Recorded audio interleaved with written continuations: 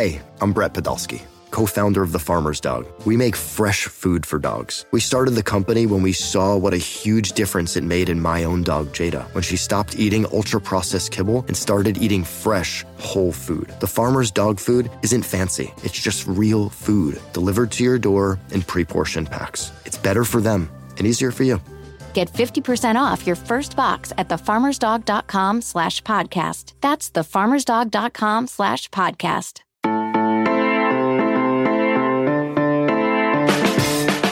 Good morning, it's December 19th, and you are listening to the College Football Daily, a podcast from 24/7 Sports dedicated to catching you up on and breaking down the day's college football news.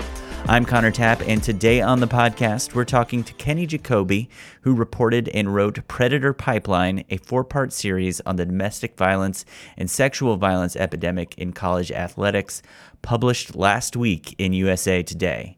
It's pretty heavy stuff, and though we don't describe any particular incident in detail, I suppose I should offer a warning to anyone with particular sensitivity to this subject. So between this story popping up and the early signing period going on this week, it's been a while since we've caught you up on things like Jeff Hafley signing on to be Boston College's new head coach and Texas hiring Chris Ash to be its new defensive coordinator. We'll dedicate our show on Friday to catching up on some of those odds and ends, and we'll also be rolling out our comprehensive bowl preview series, which we're releasing as bonus episodes starting Thursday evening. But now let's get to our interview with Kenny Jacoby. We're joined now by Kenny Jacoby, who last week published a 4-part series for USA Today called Predator Pipeline, in which he comprehensively details the system of often quite deliberate obfuscation that allows the NCAA athletes to transfer from one school to another after committing sexual violence without ever experiencing any penalty except potentially having to sit out a year due to transfer rules. Kenny, thanks for coming on the College Football Daily. Thanks so much for having me.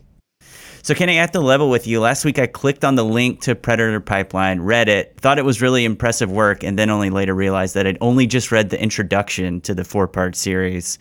And I say that as a way of illustrating that it's apparent to anyone who reads this just how much work must have been involved. So tell us, how long did it take you to report and write this story, and how did you get started down this road in the first place? Yeah, so I would say the investigation itself, I was working on for about a year, but some of the groundwork actually started 3 years ago with one particular case that we go into in great length in the investigation, and that is a case of a University of Oregon football player, Tristan Wallace, who, when he was a freshman at Oregon, he was actually expelled twice for rape.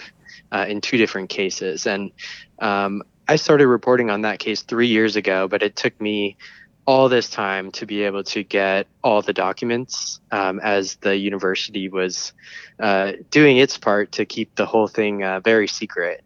But I remember several months ago, as I finally got this massive case file and learned, what was happening behind the scenes, I was telling people about it. And they were shocked that there was just this enormous lack of regulations about athletes who have sexual misconduct in their past and these credible findings, and how easily they're just allowed to transfer to other schools. And so I figured that issue on its own may deserve a bigger look. And as you describe in immense detail in the story, schools have a pretty complex system set up to kind of prevent reporters like yourself from accessing this type of information, don't they? They sure do. They have there's a federal law called FERPA, which is the student privacy law. And initially, when it was set up, it was intended to just cover things like grades and transcripts, which are things that I think any student wouldn't want to be released out to the public. So totally fair. But that law has been interpreted in such ways that schools are using it as sort of a shield to protect, very serious information, including about sexual violence on their campuses, by saying, whatever happens, we can't talk about it because it's a privacy issue. And so even when it comes to things like, police reports and the outcomes of disciplinary investigations, you still see schools invoking that as a way to prevent people from on the outside looking in. Sad as it is to say, I think many of these cases taken individually I don't think, seem super noteworthy to a lot of people who cover or follow college football. I still remember the media coverage of Jonathan Taylor, former Alabama player who transferred from Georgia while facing pending domestic violence allegations, and you write about that in the story.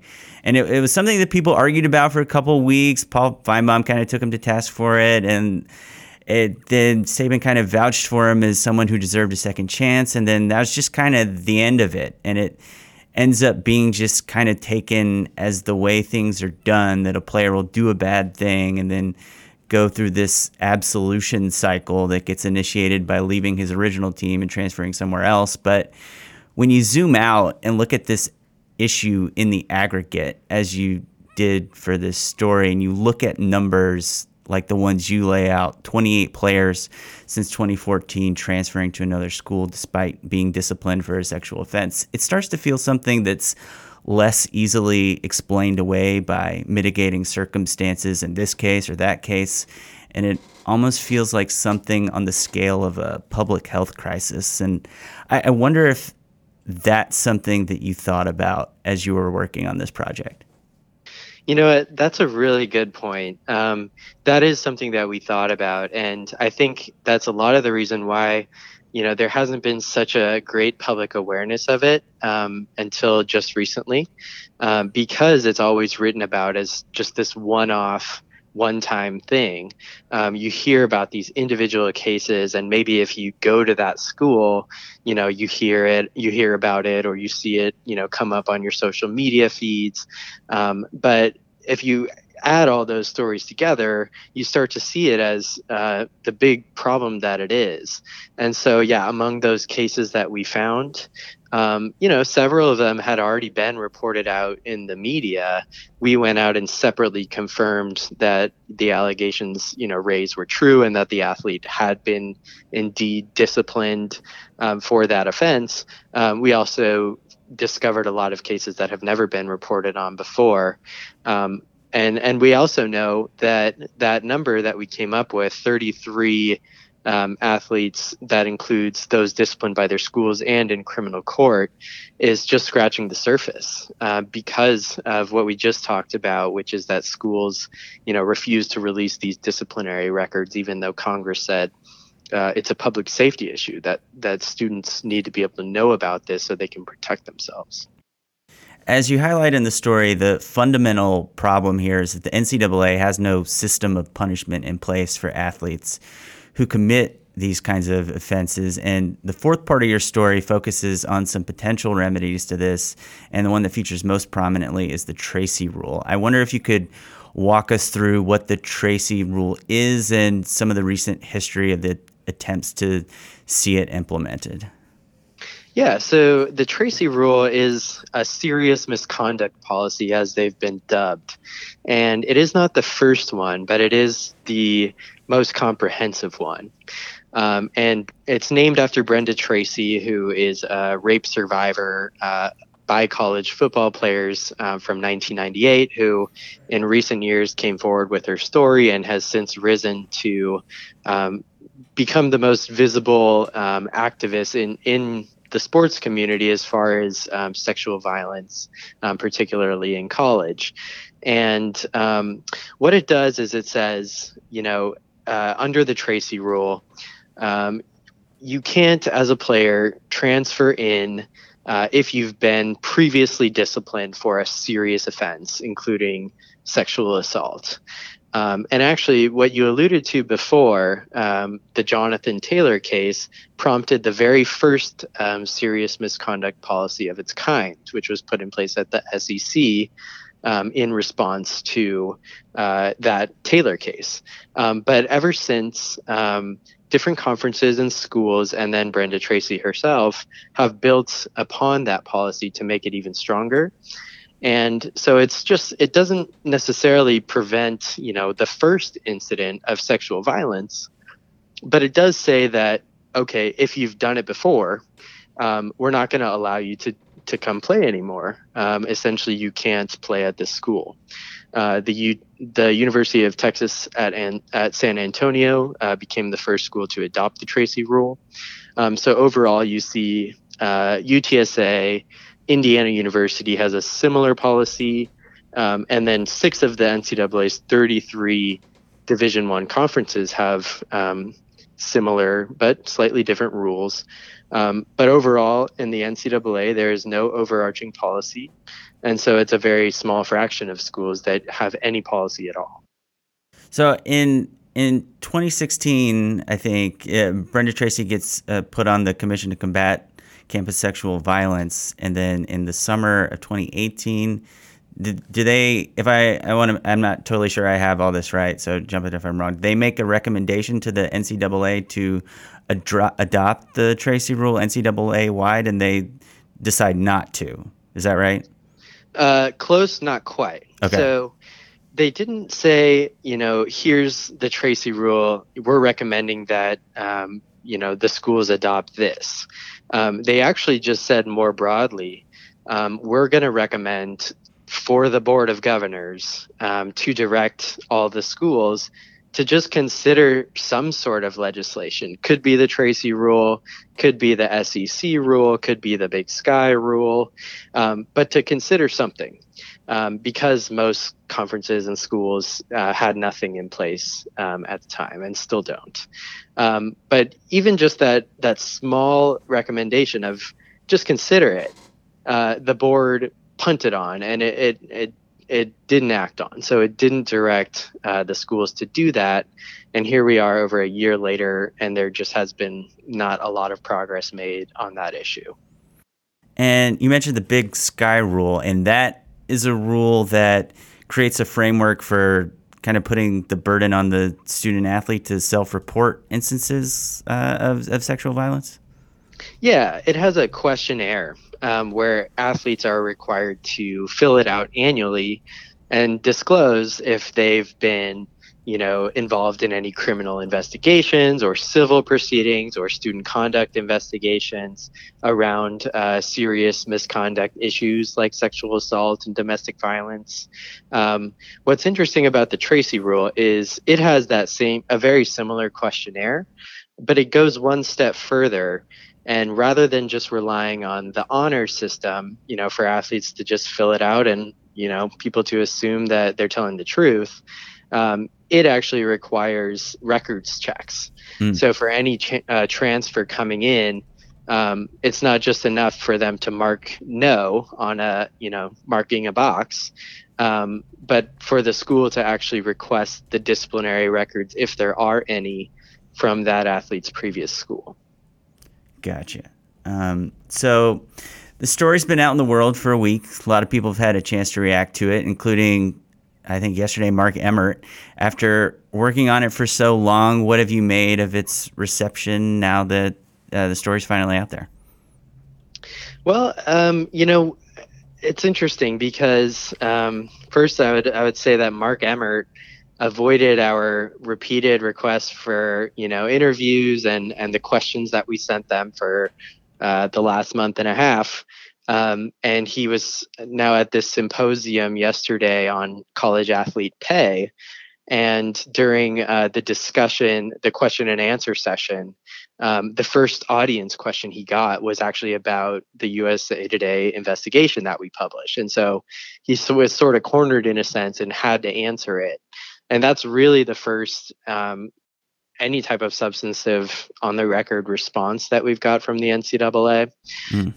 But the outcry from people who maybe didn't even know that this was an issue or were tangentially aware because they were aware of one or two cases, but not this bigger picture, has been really overwhelming. And we've seen a lot of support, and even, women's groups like the National Organization for Women putting out statements saying, this predator pipeline has to come to an end. And we're continuing to push on it and see what comes of it. So it remains to be seen what the long-term impact will be, but I think in the short term, it's been really positive. I was kind of surprised to see in your story that Mark Emmert trots out this same excuse for why the NCAA can't act that we saw him recently trot out for why it can't act on name, image, and likeness, which is that, it's 50 states, they got all kinds of different laws, and it's all just too complicated. And I'm just like, well, boy, it's a wonder that I don't know, like there are lots of national organizations that manage to somehow impose some kind of regulatory scheme across the country with different states and different laws. I find that defense pretty frustrating. I don't know. I was wondering what you thought about it.